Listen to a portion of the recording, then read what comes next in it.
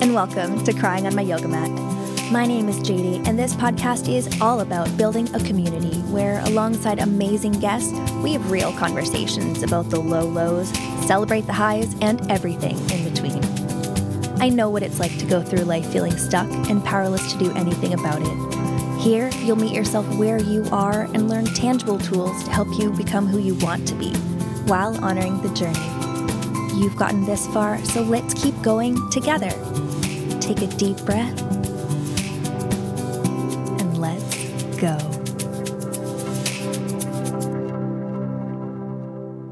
In this episode, we have our very first guest, Emmy Chahal, and I am so excited for you to hear this conversation. Emmy was introduced to yoga as a child through her grandmother and mother.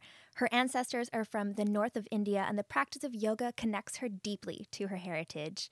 She's been teaching yoga since 2012 in a variety of settings, and her passion lies in educating about how yoga is a site for intergenerational healing through the lens of cultural awareness training.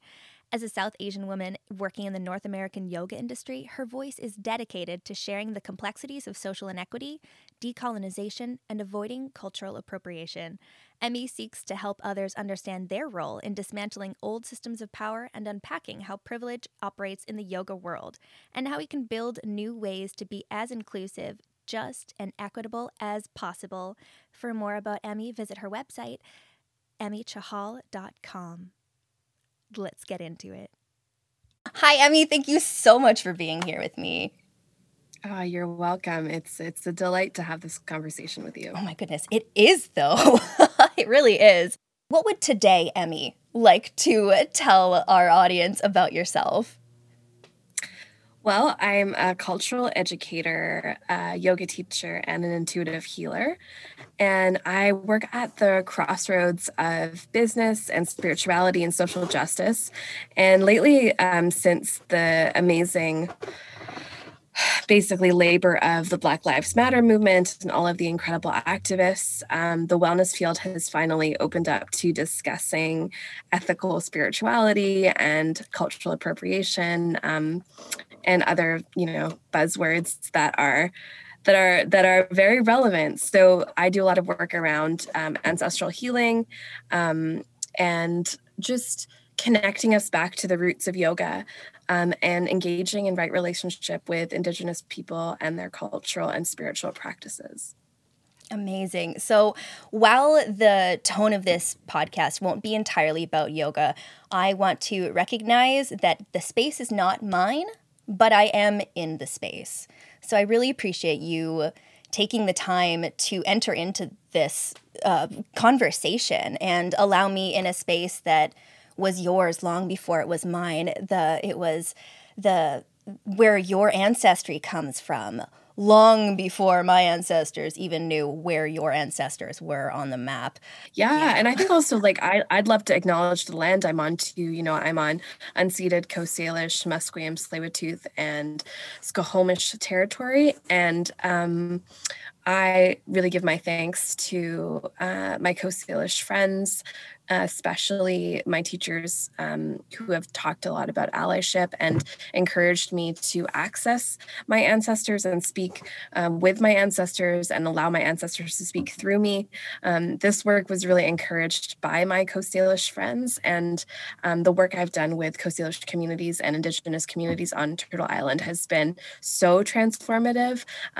These incredibly resilient, knowledgeable, amazing women have helped reconnect myself and so many others to our ancestors. So I want to give my deep thanks to all of those people on my path that have led me to this work, and also just to acknowledge all the ancestors of everyone who's listening. And, my ancestors are all from the north of India. I was born on Anglo-Saxon territory. I was born in England, and I was raised here on unceded, stolen Coast Salish territory, of the Musqueam, the Squamish, and the Tsleil-Waututh. And that has inevitably, the mountains here, the oceans, the rivers, the streams, have informed my approach to yoga, have informed my healing journey. And I am forever indebted to this land where I am an uninvited settler and guest. And I always want to start with that gratitude. Oh, I'm so thankful that you said that. I am born and raised on and in this land. I believe the Katsi Semiahmoo Kwantlen people's land, and I have bragged about this land as long as I've been alive because it's the most stunning place, and I'm so excited to see so many people rising up for it and fighting for the beautiful growth that we have here. And people are getting more and more okay with the rain, which they need to because we live in a rainforest, people. Yes, we live in one of the only temperate rainforests in the world, and those trees are precious. I do want to touch back on a previous word you said. You were talking about appropriation. And in other interviews, I've heard you use instead the words extractivism and commodification. And commodification was the one that really struck me. And I would love if you could give my audience a little bit more about that. Yes, absolutely. So living in a capitalist environment here in North America, or this land that we call North America, that is Turtle Island, yoga has been commodified. The wellness industry has been a source of profit and income for a very specific population who has been profiting off of it. In one of my presentations, for example, I have this slide of the CEO of Lululemon, Gwyneth Paltrow from Goop, all of the major yoga teachers that were at Wanderlust. And it was all one demographic that was profiting off of yoga. Even here in Vancouver, the studio owners of major chains have for 25 years plus profited off of yoga without ever acknowledging the fact that South Asian people or Indian people have been absent from those classes, from even teaching there. If we are there, it can be awkward for us. I personally was deeply offended by one of these studio owners who had 4 studios. And she basically sent out an email to her newsletter of probably tens of thousands, if not hundreds of thousands of people. She has a lot of influence.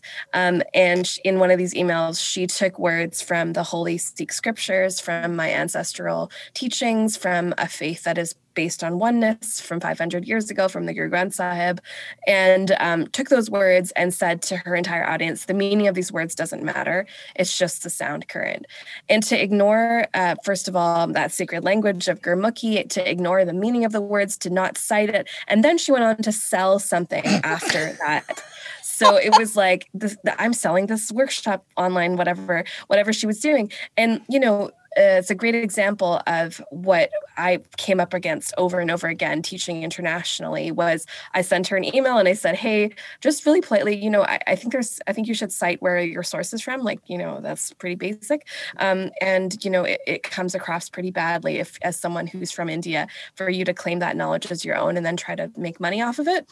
And she basically said in one sentence, just completely stonewalled me and said, don't worry, I talk about it in my teacher training, which of course people pay $5,000 for, and I can't really talk right now. I'm in Greece on a retreat, and, and it just keeps getting better. Like, you're emailing me. You can obviously talk, and I've had actually zero communication with that person because they just refused to discuss this. And unfortunately, JD, that's been my experience until last year. Is every time I wanted to discuss this with other yoga teachers or other people in the yoga community, I was told explicitly not to, or it was ignored, or it made people uncomfortable because their livelihood was threatened.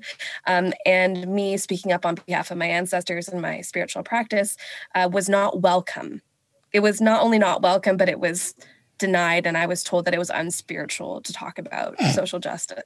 So okay, there's two quick things just from that last bit. Yeah. One, not spiritual is laughable at the least, and then their livelihoods being at risk is the other laughable offense, because it's what about your ancestors? What about, we can bring the word extractivism in there too, because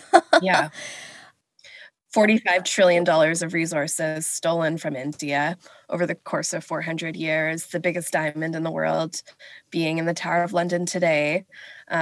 There's massive pain in my history. And for Punjabi Sikh people, in the north of India, there's massive pain from 1947, from partition, from being forced by arbitrary borders to basically the British initiated a genocide based on people had lived harmoniously there and peacefully in India, more or less for thousands of years, And my people are warrior people. We're close to the borders in the mountains.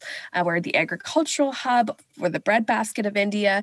And the British drew a line in 1947 through the most heterogeneous part of India, which resulted in massive violence because all the Muslims were forced into Pakistan, all the Hindus and Sikhs were forced into what was now called India. And this is a very recent trauma of millions of people dying, massive rape, massive violence. My grandparents lived through that. And it's a genocide that's not talked about. It's not published in Canadian history books, They say history is written by the victors, right? So we instead worship all these British settler people in our history books and say, oh, wow, John A. Macdonald did this. So, well, he was also a racist and killed massive amounts of Indigenous people. So racist. Right? Actually read some quotes from some of these people. Yeah, right. And so people haven't done that research because the books have been swayed and written in a way that doesn't tell the whole story. So when I start talking about what's been stolen out of India, not only was yoga banned in India for 400 years, but $45 trillion of resources given to the British Empire. My great-grandparents fought for the British Army in World War II. We're talking about famines because food and spices and all these rich resources. India is extremely resource rich. It's why we never had to invade anywhere else. All those resources taken out. And to this day, the Taj Mahal has all these holes in it because there used to be an inlay of garnet and gems, but every little gem was pulled out by the British. So, it goes so deep. There's many other things I could say about internalized inferiority.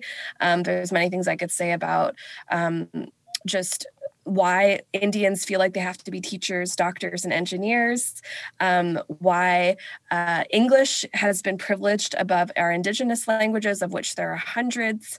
There's so many parts of my ancestors that are aching to be heard. And this has been the first year when I've been able to successfully in the yoga world speak about it. Amazing. And can you tell me about how that feels? Just like in right here in your gut, how does that feel in your soul being able this last year to have ears that are a little more open to what you are crying out? Yeah. In my body, I feel a sense of spaciousness and hope. It has been a mixed bag. I've had a lot of people ask me for free labor. I've had a lot of my academic background, which is in cultural studies, looking at power and privilege and class and gender. I've been overlooked many times in the yoga industry as not an expert, or, I've never been hired by a studio. There's been so many systemic barriers for myself.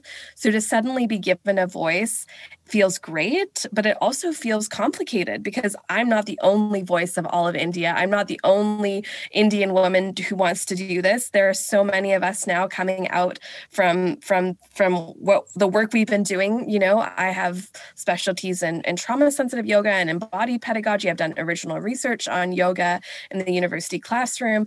All of that was all overlooked before. So there's definitely lingering resentment around, why is it so hard for me to get paid what I'm worth?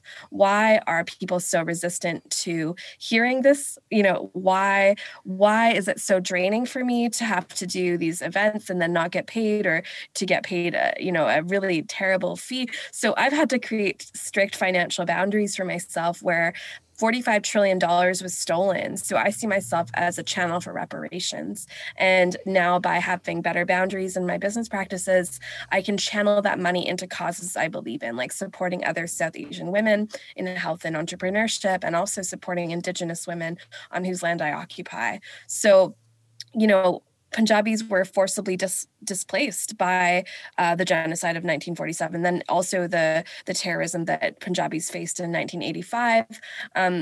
Politics in India is a whole gamut of things, but basically it's felt good to be able to speak for my ancestors and to connect to them and to see what would my grandma want me to say. You know, she was really about love and about unity and about embracing all people.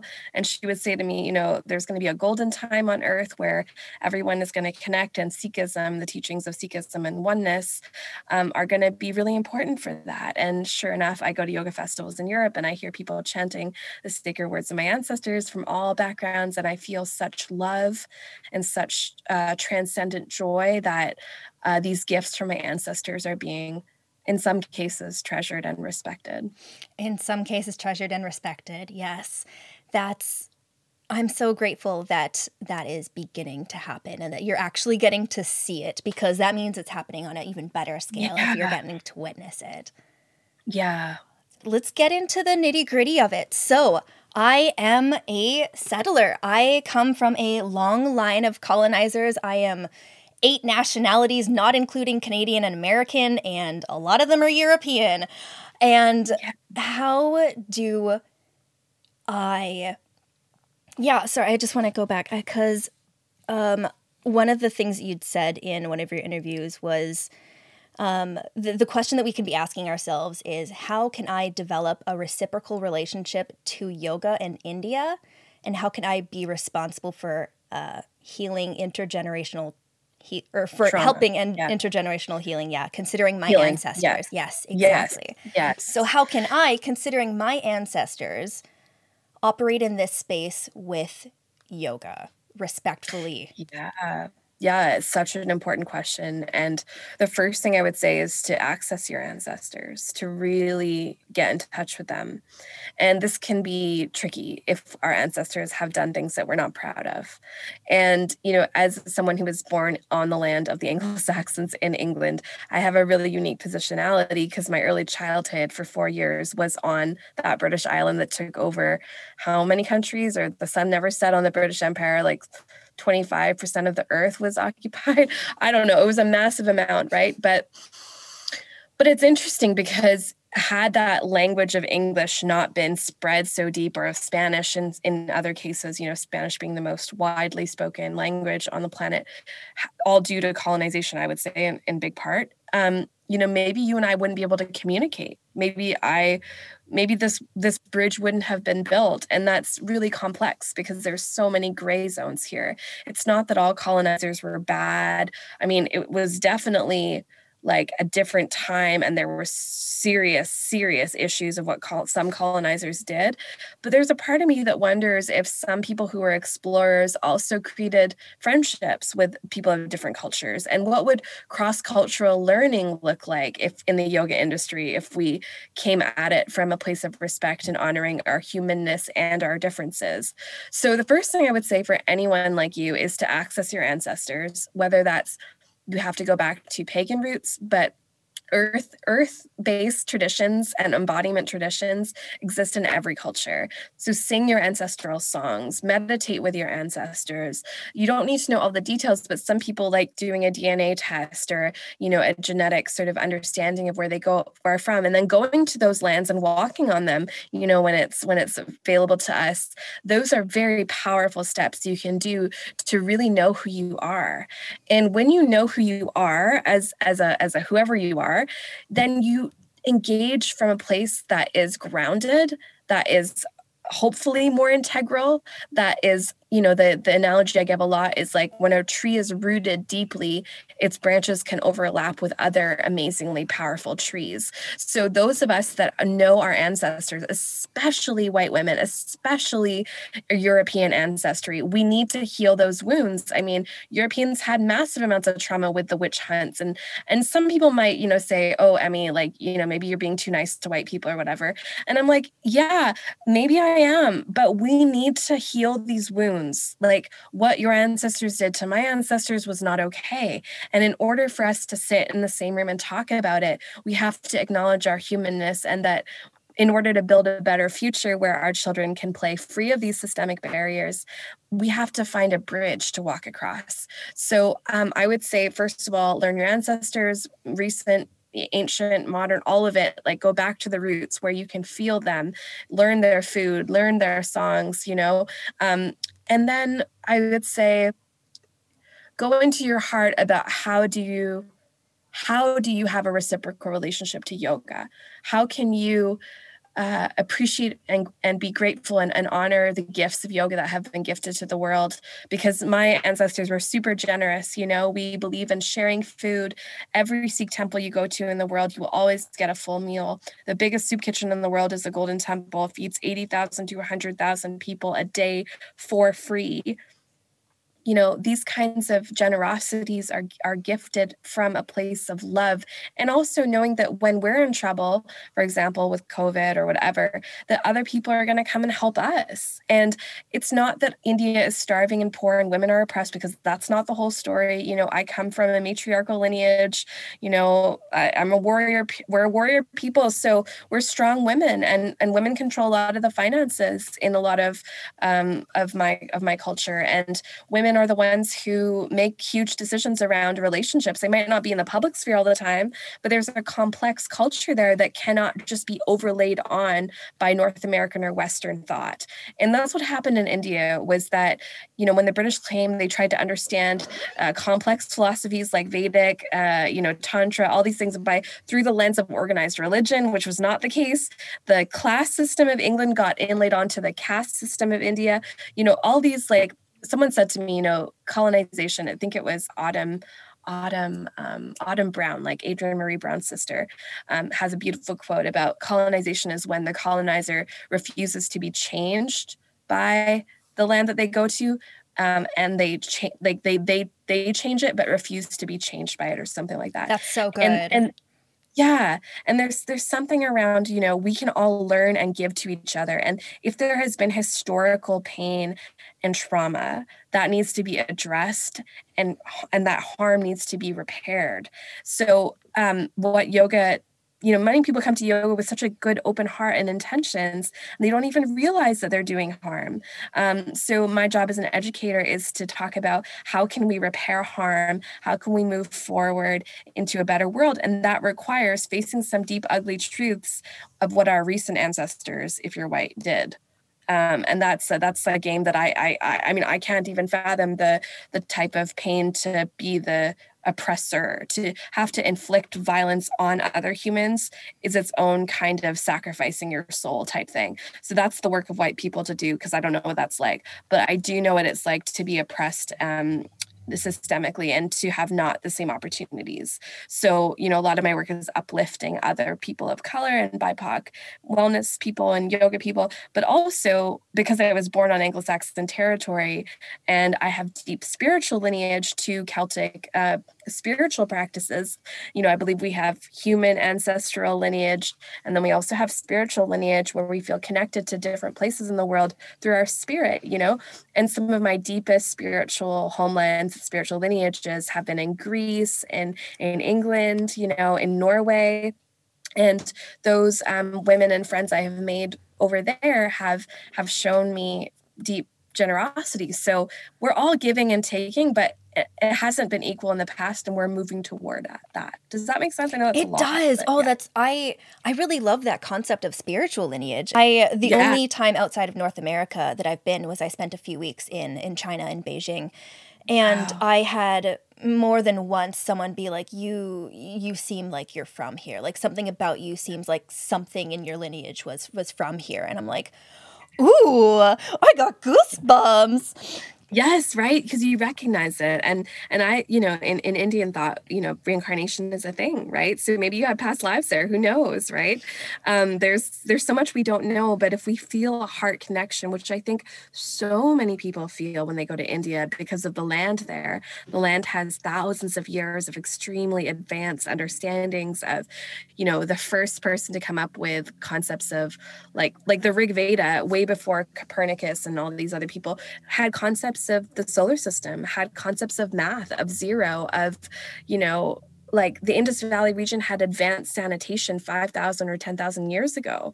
It was an incredibly advanced civilization, rich trade routes. Before the British came, India was 25% of the world's economy, all the trade, 25%. When the British left, 4%. 4%.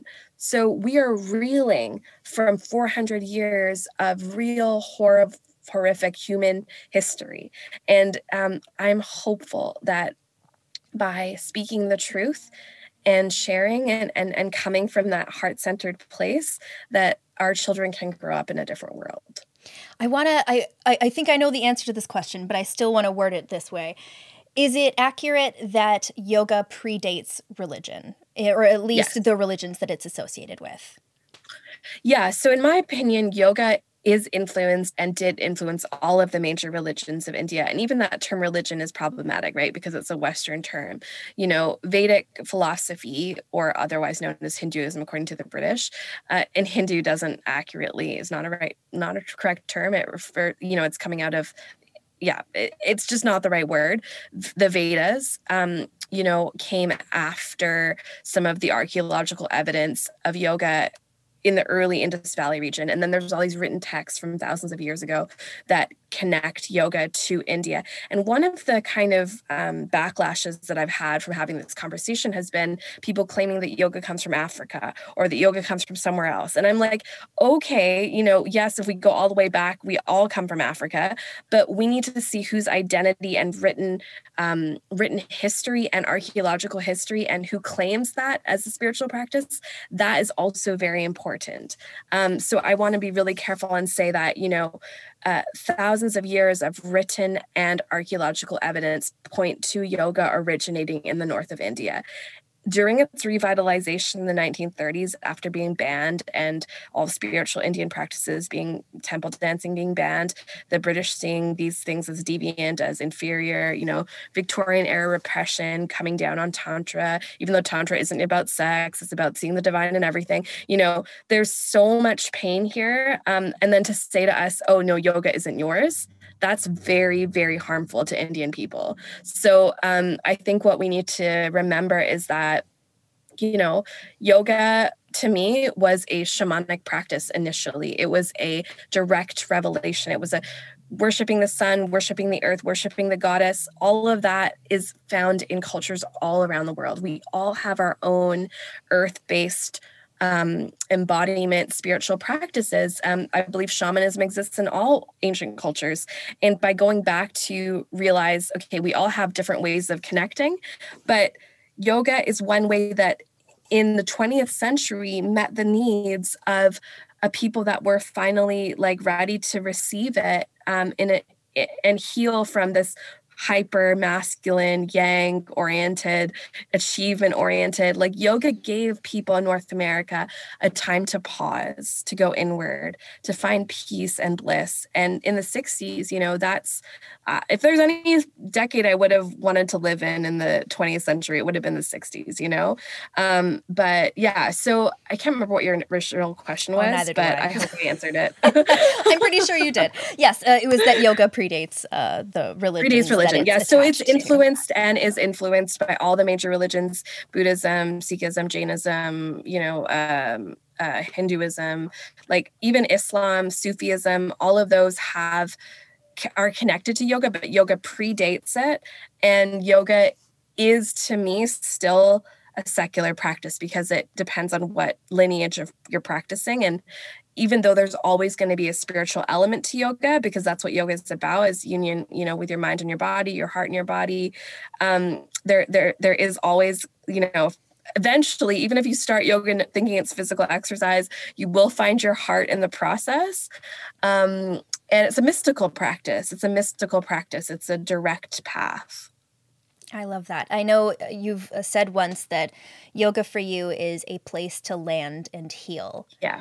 And that yoga can help us process specific emotions. So while we're here crying on our yoga mat together, I really want to go into that because as we've talked about prior to this, crying on our yoga mats isn't just about the sad tears. It's about releasing. It's about joy. So I want to ask you, what has been one specific crying on your yoga mat moment?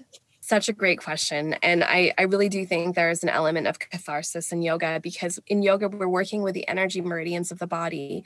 We're working with the wisdom of the body and the breath. The breath is so foundational to yoga, and one moment when I had a crying on my yoga mat moment was in Edinburgh. I was over there in Europe living and working as a yoga teacher. And I was applying for a job at a very trendy Edinburgh yoga studio. So this is going back to like 2017.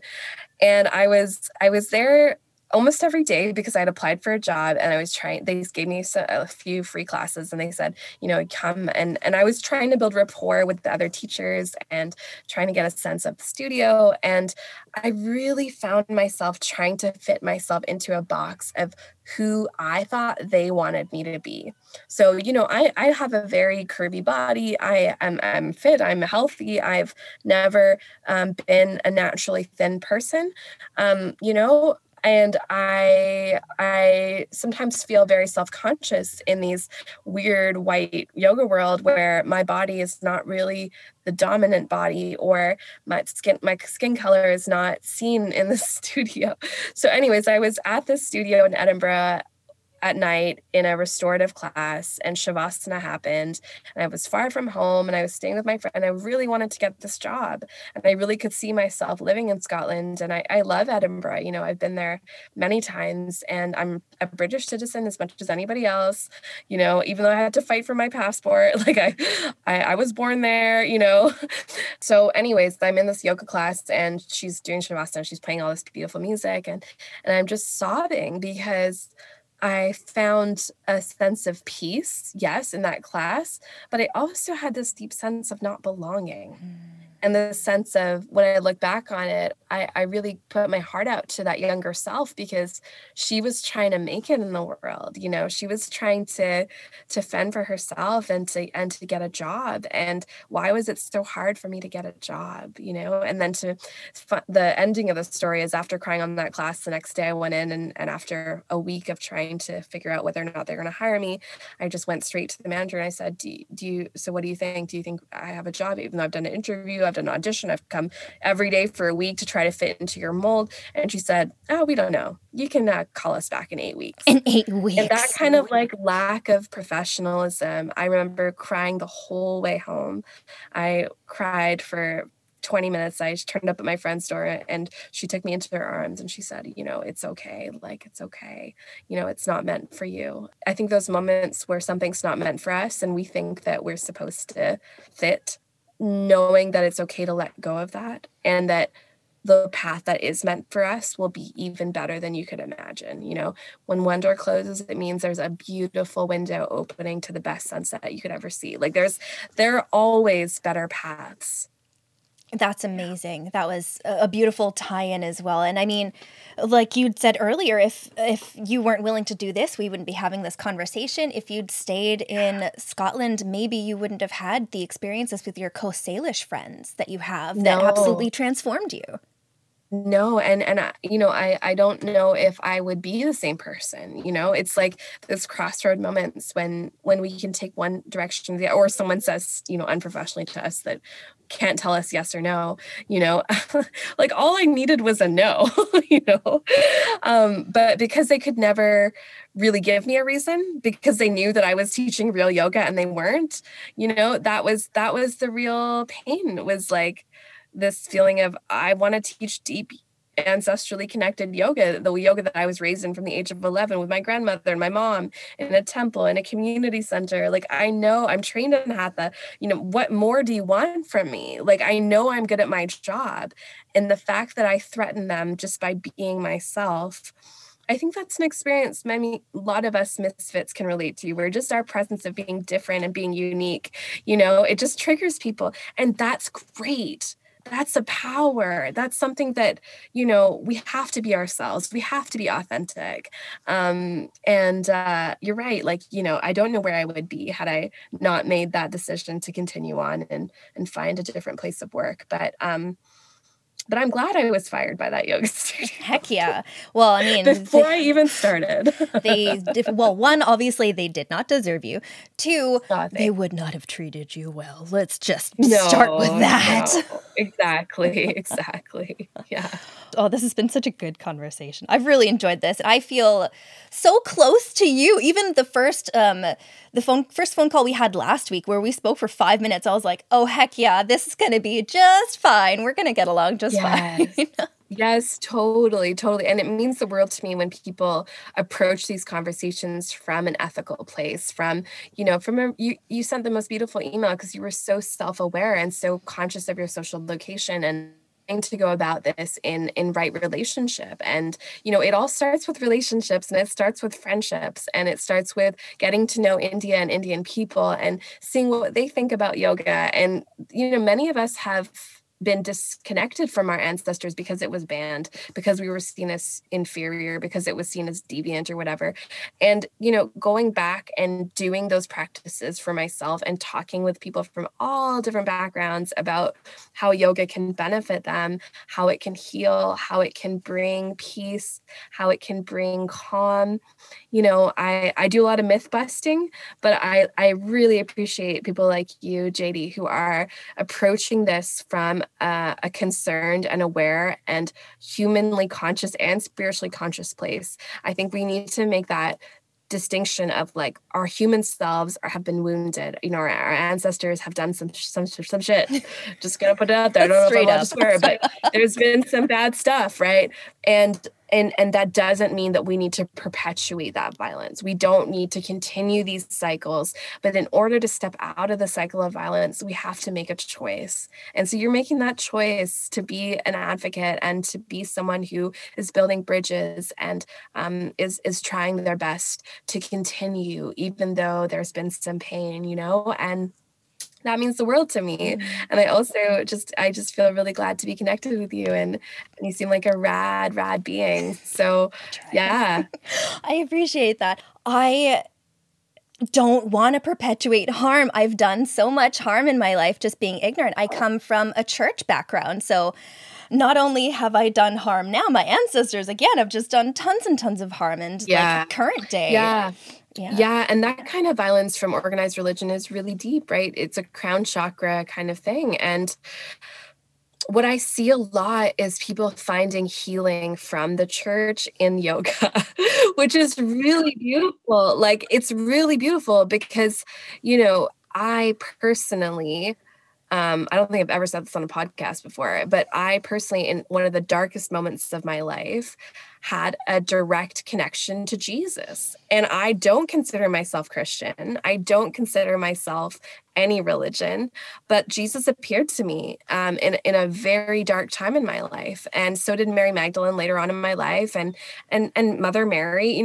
We have spiritual lineages that go beyond borders, beyond color, beyond diversity. Like, we have connections that are inexplicable. We have experiences that are inexplicable. And so I've never resonated with the church or, all the institutions or the systems. I don't agree with what's happened. However, there are teachers that have walked this earth, prophets of all backgrounds, whether they're from Iran or from whoever, Middle East or from South America, shamans, there are people from all cultures who have spiritual gifts. And yoga is a spiritual gift from India. Yoga is an accessible way to feel your body, to reclaim your body, to heal your mind. Mental health and healing happens all the time on the yoga mat. And yoga teachers represent sort of a liminal space sometimes. They're not a therapist. We're not here to, be your therapist, but we are here to hold space for you to be who you are and not label you, and just to accept you. And my relationships with my students have been some of the most profound and beautiful relationships I've ever had. That's amazing. I love that. I love learning about things that previously were misconstrued. Like, last year, after the pandemic began, I obviously lost my job and was thinking, where do I go next? And I was actually thinking of becoming a yoga teacher. I told my dad about it, and he said, okay, as long as you don't teach meditation. I'm like, yeah. Yes. And there's a big fear. Right? And that fear is born of ignorance. It's not built on unity. It's a fear that they don't understand.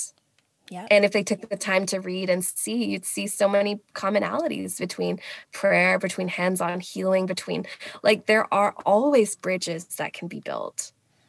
Absolutely. And like you said, it's the taking the step to actually making sure that you're taking those bridges, because I know a lot of institutions keep things separate. They purposely have us not interact with one another because the echo chamber is easier to, we won't get into that.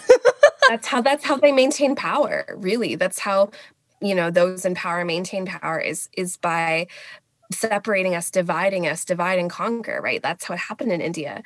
And I think that, we have so many more similarities than we think we do. And if people actually took the time to learn what meditation is, and that it's not a doctrine, it's not scary, it's not going to brainwash you, it's like, it's the opposite of brainwashing. That's the funny thing. Yeah. It's the awareness of ourselves. And that is inherently the most powerful thing you can do, is to go inward and to know yourself.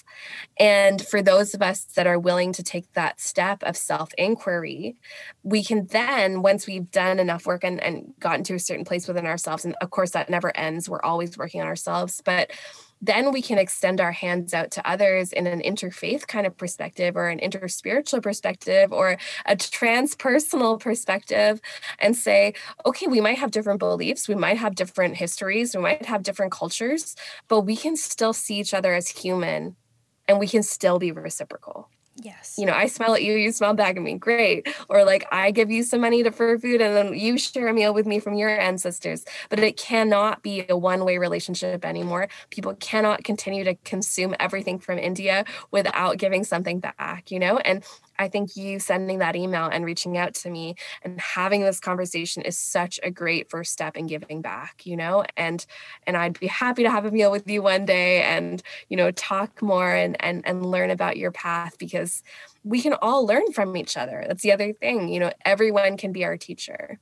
And no people group is a monolith. So no people group is the monolith. Yeah, us speaking to one another. And that's the importance of individual conversation, because you can't speak for your entire ancestry, and neither can I.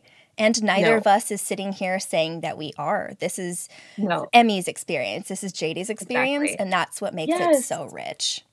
Exactly. Oh, yes. You're an enlightened being. I'm trying so freaking hard. We're all trying. Yeah. And it's so great to meet others that are just, like, wow. Yeah. Our humanness and our spirits, they dance together, So for those listening that are maybe a few steps behind us on the staircase,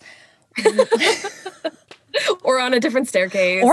Staircase. Or people that are looking up at the staircase going like, holy moly, that's a huge responsibility.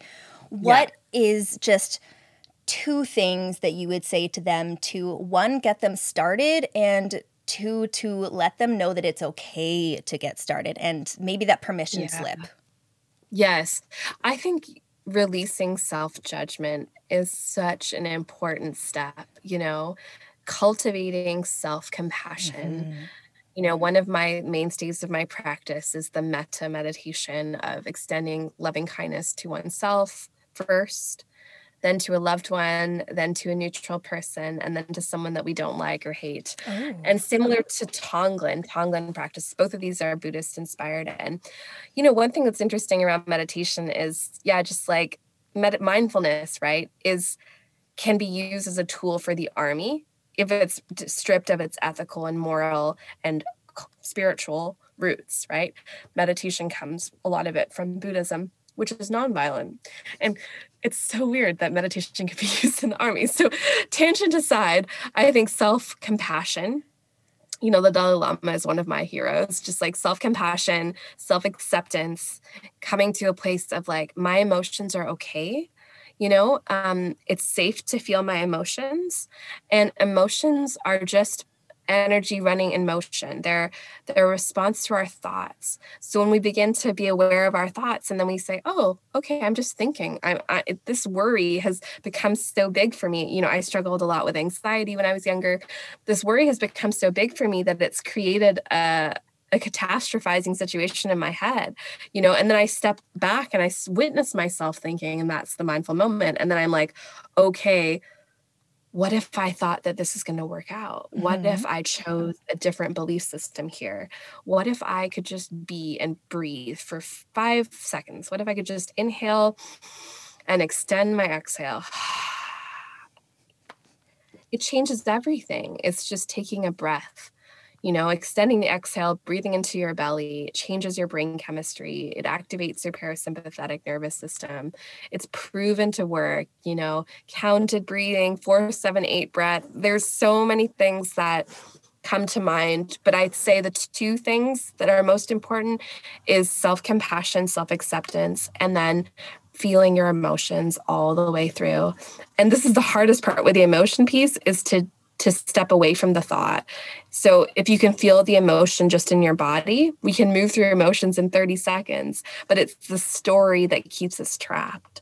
So the more we can move from our head down into our body, into our breath, and into our heart, the answers are in our heart, the answers are in our heart.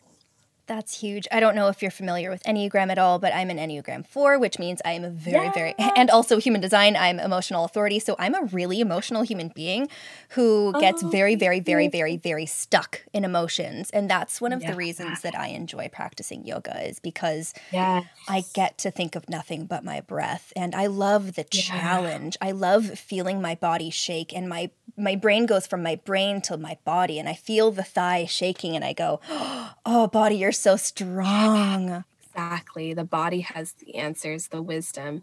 I love that you do human design and Enneagram too. I am an Enneagram 2 wing 3. Ooh, okay. I go to 2 in stress. So yep.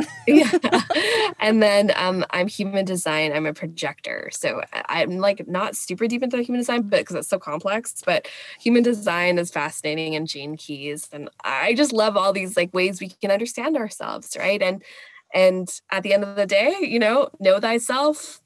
If you can do that, you're doing great. Absolutely. I know for one thing, just in case people are also looking for another tip on how to get out of those emotions, one useful thing I've been taught is to kind of step back from it a bit and going, a part of me is feeling this right now. And then you're able to kind of bird's eye view that and step out of it. It's not all of me. Not all of me is tired. Just a little bit of me is tired right now.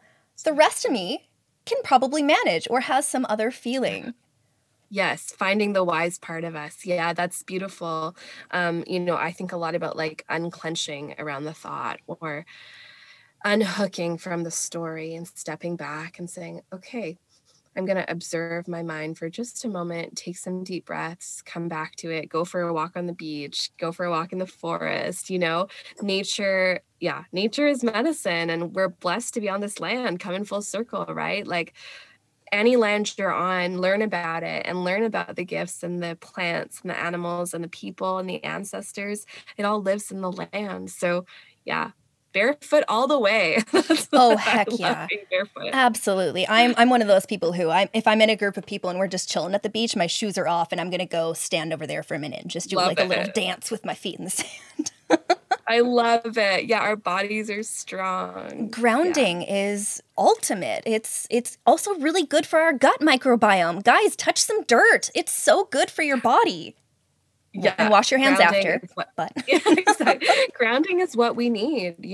Grounding in this society. If you're living in a Western fast-paced society, get your bare feet on the ground. Absolutely. Well, Emmy, thank you so much for talking with us today. For my audience, where can we find you? So you can find me on my website, which is just Emmy, EMMY, Chahal, CHAHAL.com. And I do lots of work. I do workshops. I do consultations one-on-one with people who want to learn more about healing or cultural awareness. I also do yoga in many different capacities. So I'll be happy to work with anybody. And I know that you do yoga for businesses as well sometimes. I do. Yeah, I do a lot of yoga for post-secondary institutions, for tech companies, and for grassroots community organizations. So if anyone listening runs any of those, your employees need what Emmy has to offer. So go to her website, which is emmychahal.com, and let's get going. Thank you. That would be awesome. Yeah, yoga in the workplace can help so much. Amazing. Thank you so much for listening. If you enjoyed this episode, please share it on social media. You can tag me on Instagram at crying on my yoga mat so I can see what you're learning and loving about the show. Until next time.